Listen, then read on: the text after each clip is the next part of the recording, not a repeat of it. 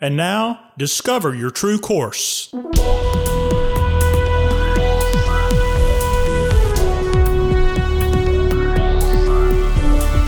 This podcast is a production of True Course Life and Leadership Development. Your host, founder and president, Dr. Michael Godfrey. Hello and welcome to Discover Your True Course, a part of our service to and support for organizations and individuals in their pursuit of more that matters. Our clients discover ways to be more, see more, achieve more, and finish without regret. If I know one thing from my work with individuals in coaching, consulting, and mentoring, it's a complicated and confusing world out there. Who are you trusting to help you sort it out? True Course is your trusted guide for navigating this complicated and confusing world and to discover more that matters in your life, no matter how accomplished or successful you may be. Typically, we work with individuals who are very successful and are working to manage the success and remain balanced with margin in their lives. In these episodes, we're talking about problem solving and dealing with the challenges of COVID-19. In the last episode, we spoke about defining the problem space and getting clear about what the problem actually is. In this episode, we'll move forward a little farther in the problem-solving process. And eventually, I hope to be able to offer you a slide deck for doing critical evaluation, critical thinking, and problem solving in any setting. Problem solving is a mental activity that informs and guides our action in an environment. Problem solving is a way we understand the external world by creating an internal image, an internal modeling of the world, versus going around and poking around in the external world and just trying things without thinking it through. So you can think about problem solving as thinking, planning, and then acting. Now, you may think of a problem as something very negative that happens, but everything that we do during a day trying to move forward with some kind of action is about solving a problem. And so it's important that we are able to represent that problem clearly in our heads. We take that internal representation or that internal understanding of the problem and work with that until we're ready to act in the environment. Now, we don't always know exactly how to define or represent the situation. Oftentimes, it's very unclear, and a part of the problem solving is actually getting clear with the problem. Representation is the way we think about or see the problem in our heads. The way we represent it gives us something to work with. The way we think about a problem or represent it mentally is foundational to solving the problem. So we must get as clear as we possibly can about the nature of the problem. Most people in their problem solving are not terribly methodical. They rush to answers. If a person is worried or threatened or feels insecure, they look for a quick fix. And so most people are just not very methodical or careful or critical in their problem solving. The first thing that comes up that seems like it'll work, they go with that. Nobody's good at everything, but we can all be better at problem solving. Some people limit their potential in problem solving by relying mostly on their own limited experience and cognitive resources to solve problems rather than enlisting help. Getting help is so important, whether it's from colleagues, your coach, other experts in a field. It's important to get that kind of help. I just got off the phone with a guy who was looking for that kind of help, and so wise that is. I do that same kind of thing with experts in other fields. I need to hear from them because I can't be good at everything. So the sooner we all accept that we can't be good at everything, if we can be good at the process of critical thinking and problem solving, that is essential. In fact, you may or may not know that critical thinking and problem solving is one of the top qualities that businesses in the United States are looking for today. Critical thinking and problem solving. One of the things that can happen that we need some accountability for is as we are defining the problem and thinking it through and thinking through the problem space, our own cognitive biases and cognitive distortions can make the problem worse. And we don't look outside of those biases to try to see what else may be out there. And so we're unable to establish the problem through objective thought that is true to reality. There are hidden risks of the COVID-19 crisis that we may have to deal with, and some of these can be our topics here. But how about work from home and remote working? What will your business do with that in the future? Or how to re-onboard your people when they return to work and return to their offices? How do you get them back in the flow of your culture and reacquainted with the situation because they're strangers to it? They've been away for a long time. What's it going to be like to meet the new normal of the workplace and the marketplace? What is that for you and your business?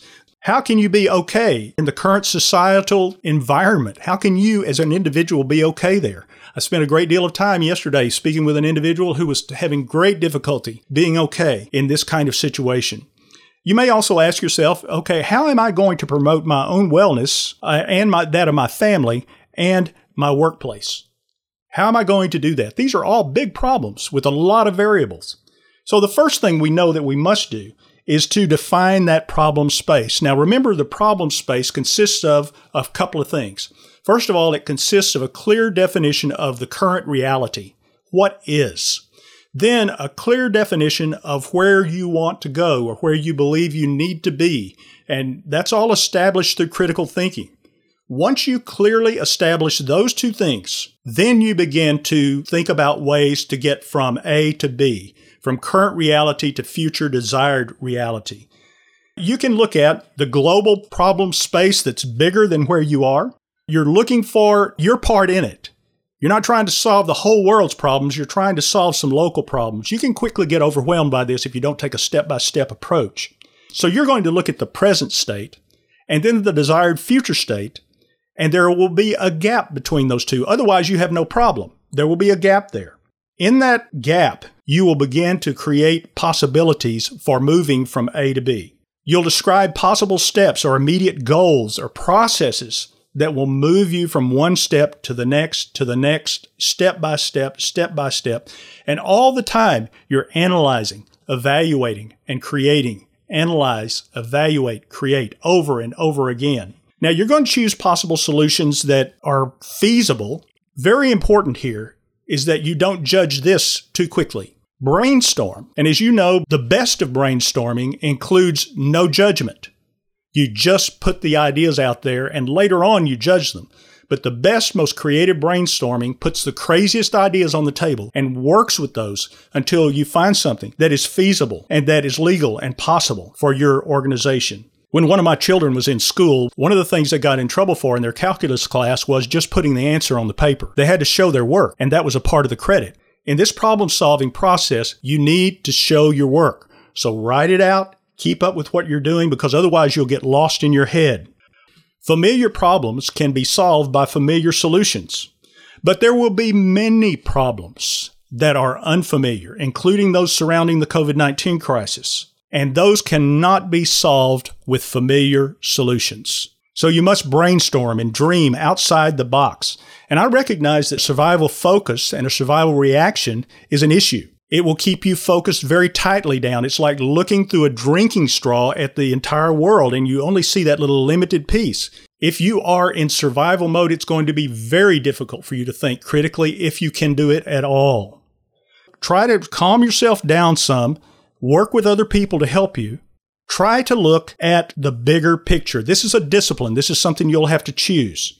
And doing so will posture you much better for the future and for thriving in the future. Now, if you've been in the work for very long, you have routine and you have traditions that may cause your ability to dream to atrophy. You've lost the ability to dream. You've lost the ability to think big, and you've lost the desire to take risks. It's going to be important that you try to revive those things. Revive the ability to dream and think big. Revive the ability to move forward. And that will posture you for more success in this very novel environment that is COVID-19. Keep in mind that if you are going to be dreaming, envisioning, thinking outside the box, brainstorming, you must practice those things regularly. Because what you don't practice will atrophy. It will shrink. It will decay. Learn those things and put them in place. A real limitation to problem solving is our short-term memory. We can't keep enough things on our working memory table to keep all the pieces of the problem in place. Therein lies the importance of writing it down, keeping a whiteboard possibly, and working with a group to help combine memories together. Much of your success there will be in utilizing your cognitive capacity and your resources for managing the overflow to achieve the management of all the things that you'll have to keep up with.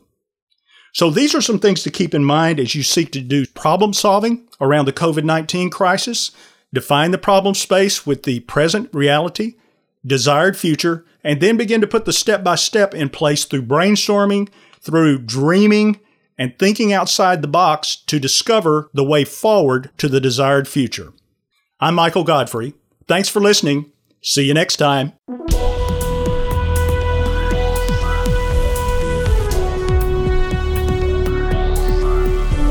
This has been a production of True Course Life and Leadership Development.